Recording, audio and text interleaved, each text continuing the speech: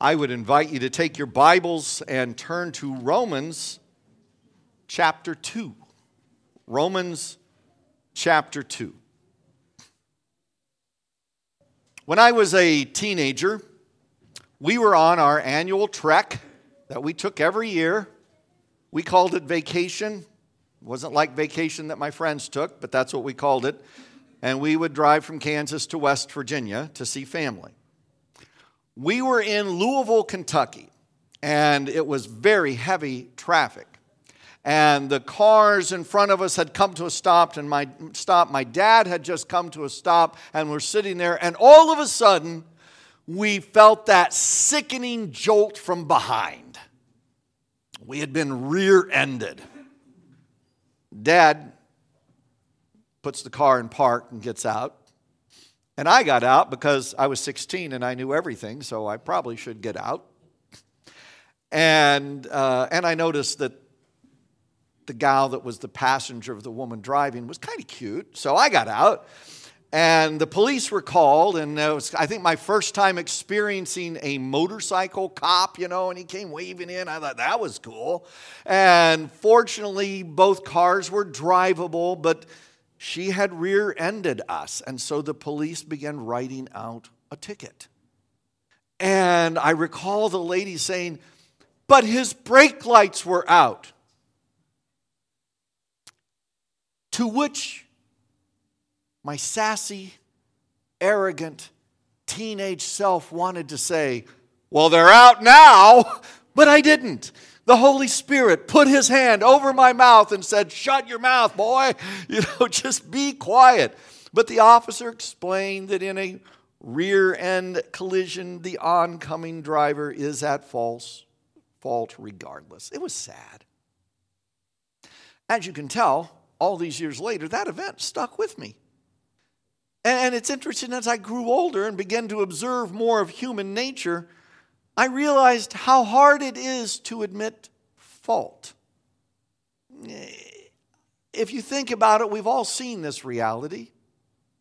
When I was a youth pastor, working with adolescent boys, and it always seemed to be adolescent boys, and there would be a disturbance, and I would hear somebody go, "Hey, cut that out." And I would look at the student that I know probably caused the disturbance, and I would get, "Hey, what? What? Me? What?" I've seen this in professional football and basketball games. In football, the referee throws a flag, and you'll see the player that the flag is thrown at going, whoa, I didn't do it.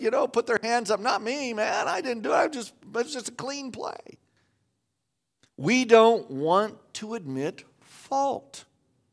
And when we find ourselves at fault, there's a natural tendency to push it off to somebody else. His brake lights weren't working. She just pushed my buttons. He just doesn't understand me. There's another thing that we kind of push off in human nature. Sometimes when we want to feel good about ourselves and somehow excuse our behavior, we have heard, and if we're honest, we may have even said things like, "Well, I would have never made that decision. That was a foolish decision. I would have never made that one." Or, "Well, I may be bad, but at least I'm not as bad as," and you fill in the blank. Or, "Well, okay, but at least I've never robbed a bank or I've never killed anybody." I personally call that looking down the ladder. We look to find someone else whose behavior is a little worse than ours, so in some way we can maybe justify our behavior in the moment. Last week, we were in Romans 1. And last week at the end of Romans 1, we saw the Apostle Paul was probably drawing and borrowing from the wisdom of Solomon to describe what the general attitude and general beliefs from the Jews were toward the Gentiles. And as we saw, there's a lot of application to all of humanity there. But I wonder, okay, this is my little melodrama coming. I get it from my dad. See what I did there? I wonder if as Phoebe finished reading what we know as Romans 1, I wonder if she paused for a moment. I wonder if she took a sip of water, or maybe a sip of that good Roman wine, and cleared her throat. And as she began to read Romans 2, there was this change that came over the room. Phoebe would have read, "You, therefore, have no excuse, you who pass judgment on someone else. For at whatever point you judge another, you are condemning yourself, because you who pass judgment do the same things."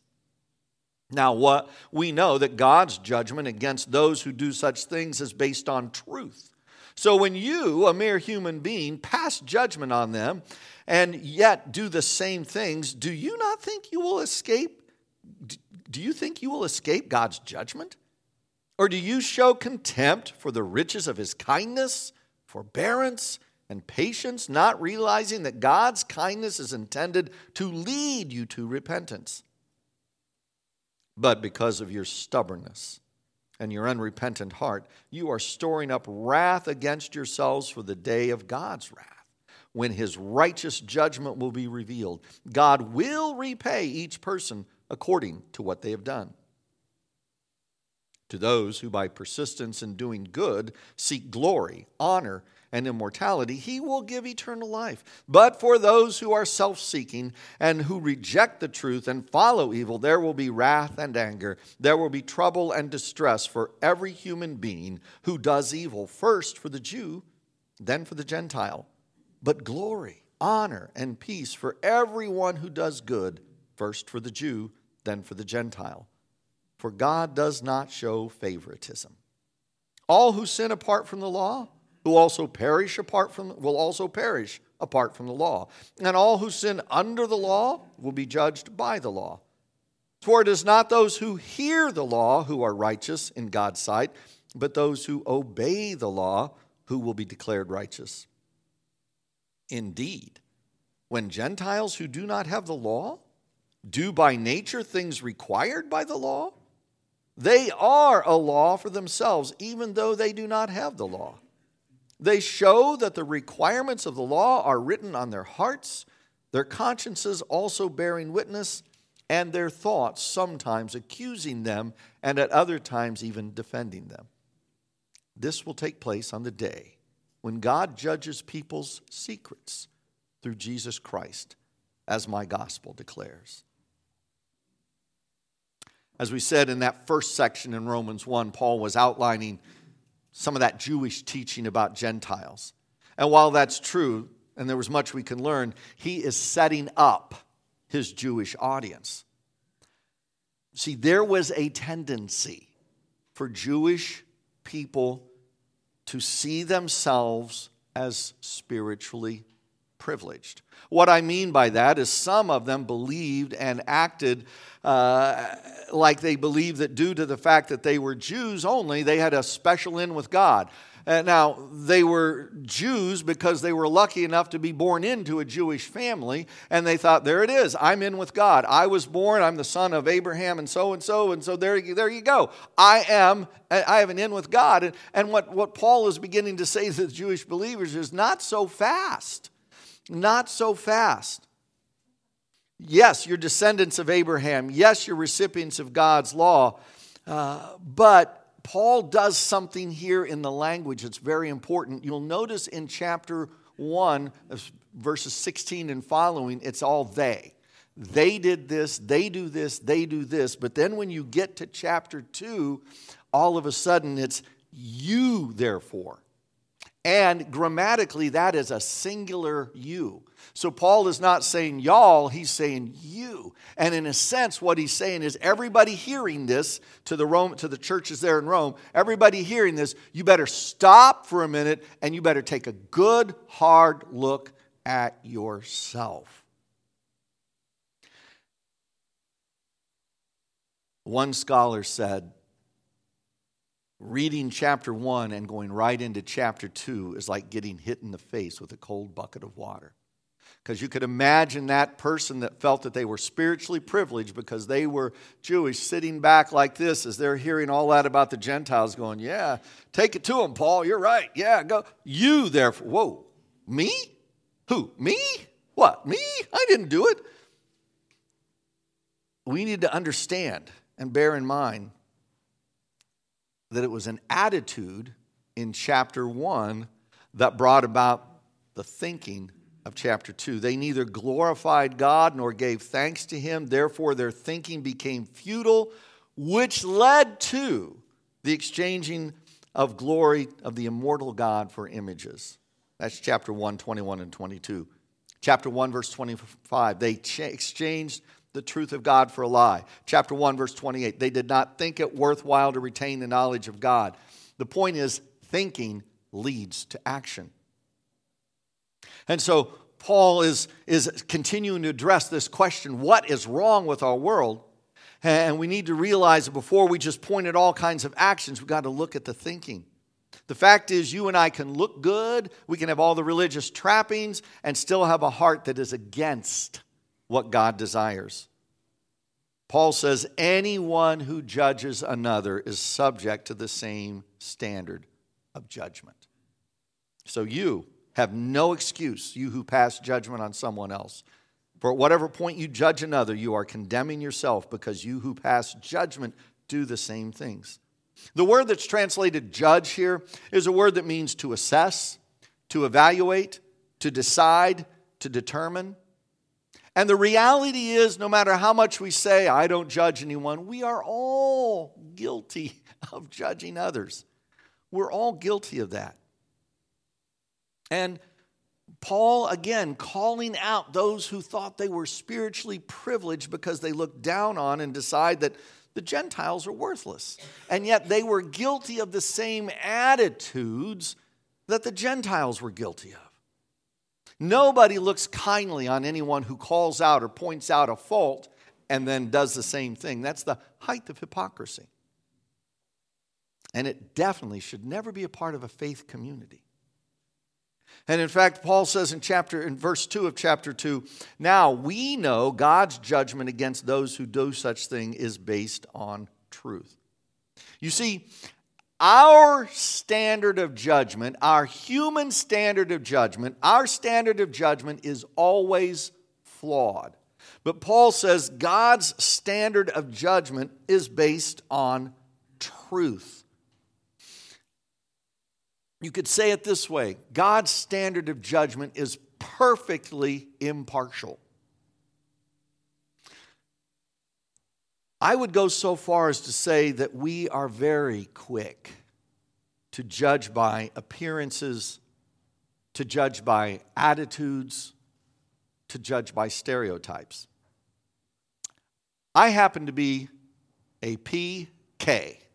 What does that mean? I'm a pastor's kid. I have been pretty open with you that was not a stellar life. And now my kids grew up as PKs. And while Charlene and I did everything we could to make sure their lives were not as miserable as my life, we weren't able to be perfect in doing that. You say, what's the big deal about being a PK? Well, I'll tell you for a minute, because it has to do with judging. As a PK, people in the church where I grew up often thought they really knew me without really having gotten to know me.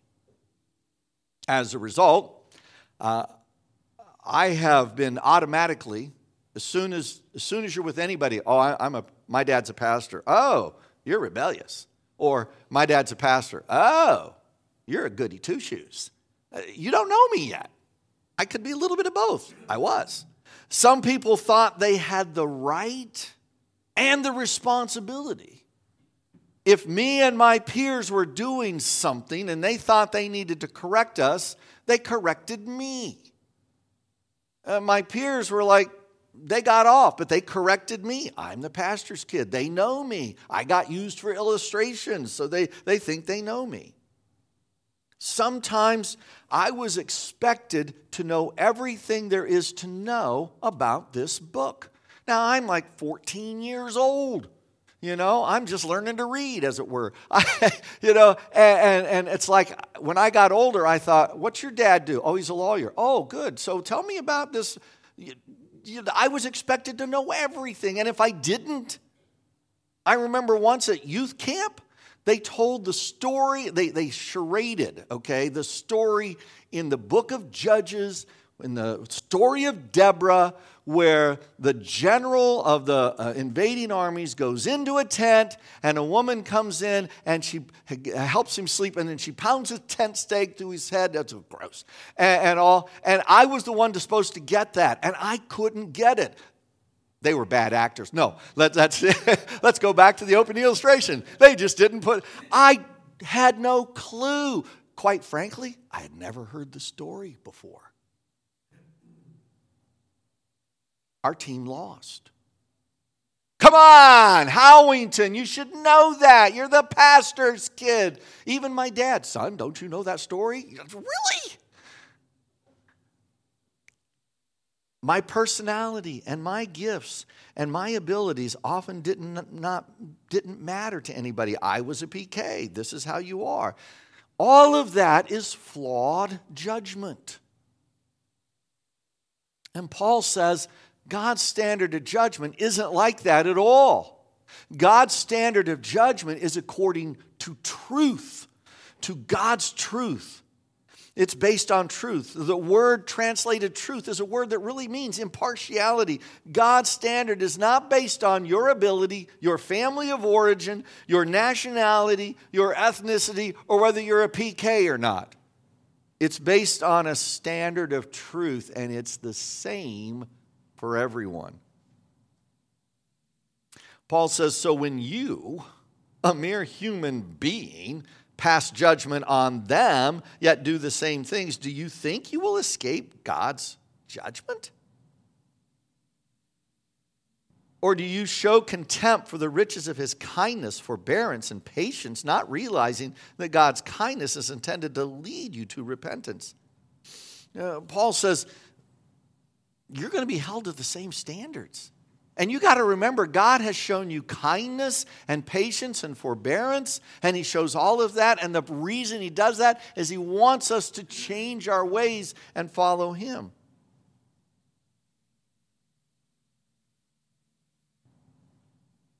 See, the bottom line is not only is our judgment flawed, but the second thing that I think Paul drives home here is actions matter.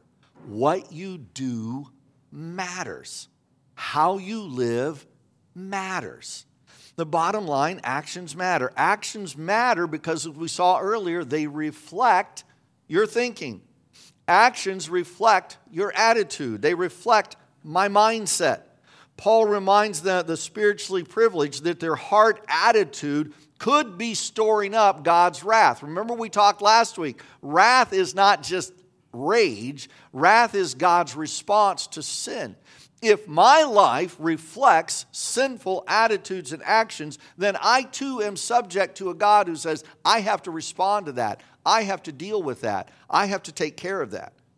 And Paul says this, but because of your stubbornness and your unrepentant heart, now he is specifically focusing on a Jewish audience. And I know that partially because at the beginning of verse 3, the question is asked is, so what advantage is there to being a Jew? So you know who Paul's pointing the finger at here.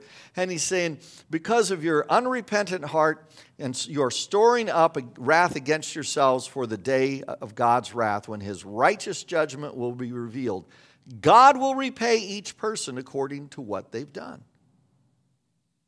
Paul says there are two characteristics that get in the way of a proper response to God. God's kindness, faith, and forbearance should lead to repentance. But some of us are stubborn. Just like the Gentiles whose foolish hearts were darkened.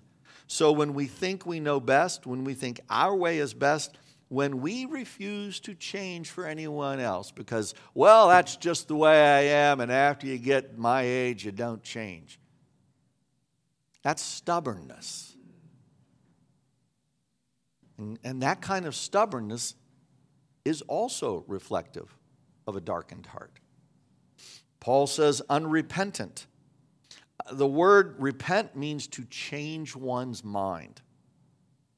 And once you change your mind, you change your direction. An unrepentant person is one who refuses to change their mind and consequently refuses to change direction. And those two major characteristics can make even the most devout person find ways to look like they have an acceptable life, yet apart from God. Paul says, to those who by persistence in doing good seek glory and honor and immortality, he will give eternal life. We'll talk about that in a second. But for those who are self-seeking and who reject the truth and follow evil, there will be wrath and anger. There will be trouble and distress for every human being who does evil, first for the Jew, then the Gentile. But glory and honor and peace for everyone who does good, first for the Jew, and then the Gentile. Actions matter. This isn't a new statement. I've said it before. How we live our lives from Monday to Saturday matters. I was telling somebody this week, I remember one day years ago, my dad was in a conversation with a neighbor. They were talking about our neighborhood. This again is back in Kansas. And we did have a very safe neighborhood. And so safe that we rarely locked our doors. And they're talking back and forth. My little sister is listening in. And she just blurts out, well, we always lock our door on Sunday because that's when the good people are in church, And my dad's now trying to moonwalk out of that one, oh no, now how do I kind of smooth over that? Some of us live that way sometimes.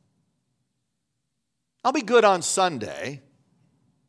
And if I go to church on Sunday and I don't fall asleep during the sermon and I shake a few hands and I maybe encourage a couple people, I'm good. I'm good for the rest of the week. I got a pass. Not so. God says, I see everything. God sees actions and attitudes. And he says, I'm going to respond. And while I would never base my entire theology of last things on these verses here that talk about God rewarding good and everything, the reality is God will repay each one for what they've done. What we do matters. And remember, he's speaking largely now, kind of focusing on a Jewish audience. Because of the law, because of the need to obey the law, oftentimes the question from a sincere Jewish person was, what do I need to do to gain eternal life? That was the question that the wealthy young ruler came and asked Jesus. And what did Jesus do? He responded by starting to list the 10 commandments. And the ruler said, oh yeah, I've done all of those since I was a child. And so Jesus, okay, you're doing the right things. Now let's test your heart. Then go sell everything you have and give it to the poor and come follow me. And the man walked away because he was very wealthy. And Jesus had compassion on him. He was sad because that was the one thing getting in his way. Don't hear me telling you to do that. It's the idea that God does care about our actions because our actions reflect our heart. And so the point is, if your heart is in tune with God, your actions are going to reflect that. Paul says doing good and godly things is important because a God-centered heart reflects through the things that we do. On the other hand, a self-centered heart reflects a rejection of God's truth. It reflects pursuing unrighteousness. And when you think unrighteousness, we always think way down the bad line of stuff. You know what? Unrighteousness can just be being selfish. Unrighteousness can be just being arrogant. Unrighteousness can be seen in just hoarding stuff. This is mine. I'm never going to let it go. Unrighteousness is anything that is outside of the boundaries of what God says. And so even a person who claims spiritual privilege, hey, I'm the son of a preacher man. I got it made with God. No. God says that doesn't matter to me. Your heart now matters to me. There is no such thing as spiritual privilege in God's economy. God promises those who consistently practice unrighteousness are going to see his wrath. As well, and on the other hand, those who consistently practice godliness are going to receive his honor. And God is an impartial judge. He is not swayed by my arguments, by my logic, by my excuses. He holds all of us to the same standard, and that standard is his righteousness. And I can't attain his righteousness except through my faith in Jesus Christ when he then declares me righteous. This last section of this part that we're dealing with, verses 12 through 16, kind of sounds like doublespeak. But the point that I believe Paul is making in 12 through 16 is simply this: everyone will be held accountable.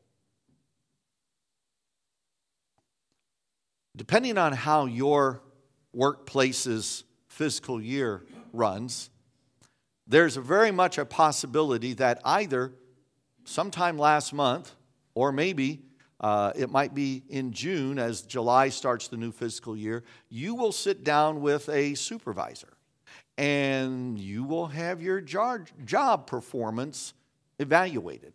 And you are held accountable for how you did your job. And sometimes those go very well, and sometimes not so well. If you're a student, then you're held accountable on a regular basis. It's called a test. You go through a unit in social studies or in math, and at the end of the unit, you have a test.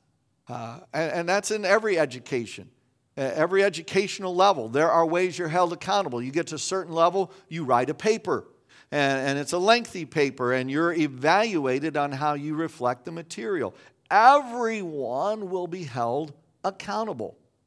And so Paul makes some points here, and basically he says there are some standards of judgment no matter who we are. For instance, he begins in verse 12. All who sin apart from the law will perish apart from the law. All who sin under the law will be judged by the law. For it's not those who hear the law who are righteous in God's sight, but it's those who obey the law who will be declared righteous. God's standard is, it's not so that, if you sit and listen to me or anybody else teach the Bible, that's great. I'm glad you do that. What do you do with the information? It's not those who hear, it's those who do.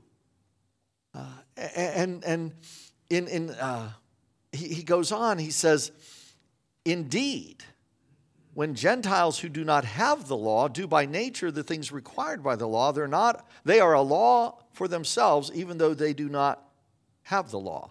They show that the requirements of the law are written on their hearts, their consciences also bearing witness, and their thoughts sometimes accusing them and at other times defending them.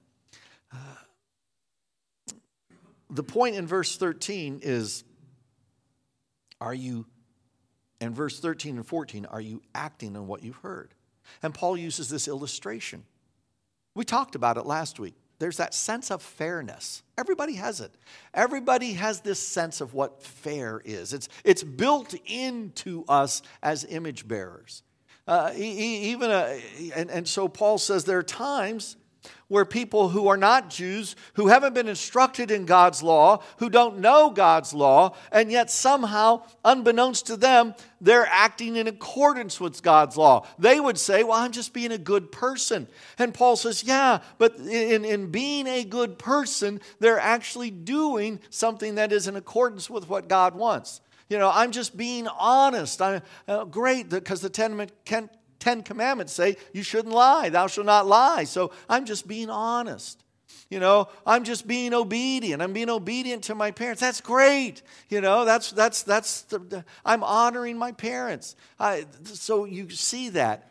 And that's actually reflected. You and I could make a list today of all of the really, really good organizations out there, great charities that do amazing work helping people. and do some amazing things. And yet they would never allow themselves to be called a Christian organization. And yet, in a sense, they're doing God's work of compassion without acknowledging Him. And God says, I'm okay with that. It's not the end all, but you know what? When compassion is showed, God is reflected. It may be that it is that sense of fairness, that sense of equity that God uses to maybe draw some people to Himself.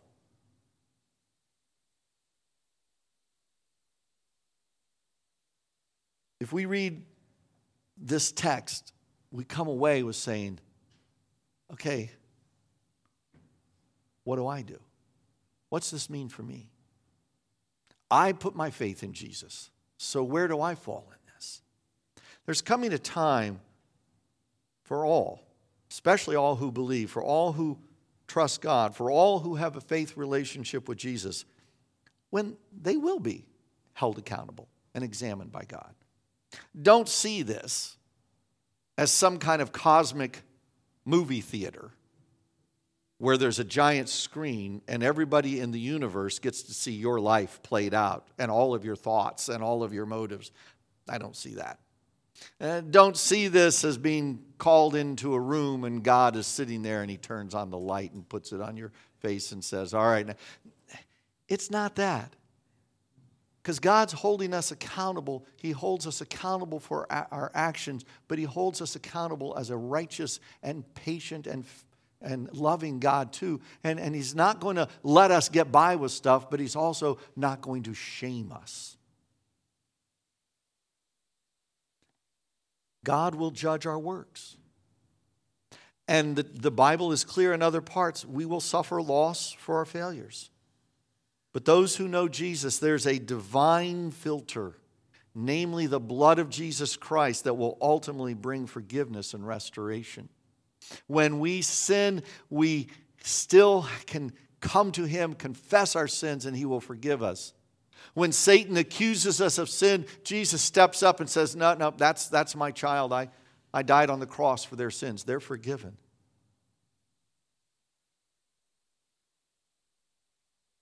We're just getting started in the book of Romans. We are going to have stuff to think about every single week. And I'd say my caution for all of us this morning is don't see yourself as spiritually privileged. None of us in this room, nobody in my hearing is any better than anyone else. We're all sinners. We all need God's grace. We all need God's forgiveness. We all need Jesus. We all have a spiritual responsibility. We're not spiritually privileged, but we have a spiritual responsibility. Paul says, verse 16, this is going to take place on the day when God judges people's secrets through Jesus Christ, as my gospel declares. Do you have secrets? When I went through counseling, the man that led our program, now the late Dr. Larry Crabb, they broke up the whole counseling program into small groups. We called them counseling labs. I had the fear and the privilege of being in a counseling lab with the director of the program, Dr. Crabb. I once told somebody he knows more about me than I'm comfortable having many people know. And yet I'm good enough that there were some secrets about me he didn't know. God says that's not so with Him. He knows your secrets. That word secrets, it's an interesting word. We get our word cryptic from it. We get the science of studying codes, cryptography. We get it from that word. And He says, there's nothing hidden. Nothing is hidden from God. We all struggle with our motives, if we're honest. We all struggle with, why did I do what I did? And so what do we do? How to respond? What do I do with all this? Let me give you and they're not even going to be on the screen, so you're going to have to listen closely. Let me give you a couple things to think about. The first thing is, when we get down to the bottom line, I would say to anyone, make sure that today you've put your faith in Jesus Christ, that you believe He died on the cross to pay for your sins, that He rose again, that He's returning, that you have put your faith in Him. Because that is step one. That is foundational to beginning that process of discovering what it means to live a life that's pleasing to God. I would say, secondly, honestly, ask God to help you to learn to daily submit your motives to Him. Oftentimes when I'm helping somebody through a major decision, I will look at them and say, what is your goal here? What do you want to accomplish? What do you hope to achieve? You want to go say this, this, and this to somebody? What do you hope that will accomplish? We ought to be thinking about that. What are my goals? And bottom line, if I do what I'm planning to do, how will God be honored? And sometimes I fool myself into thinking I have right motives, and I don't always.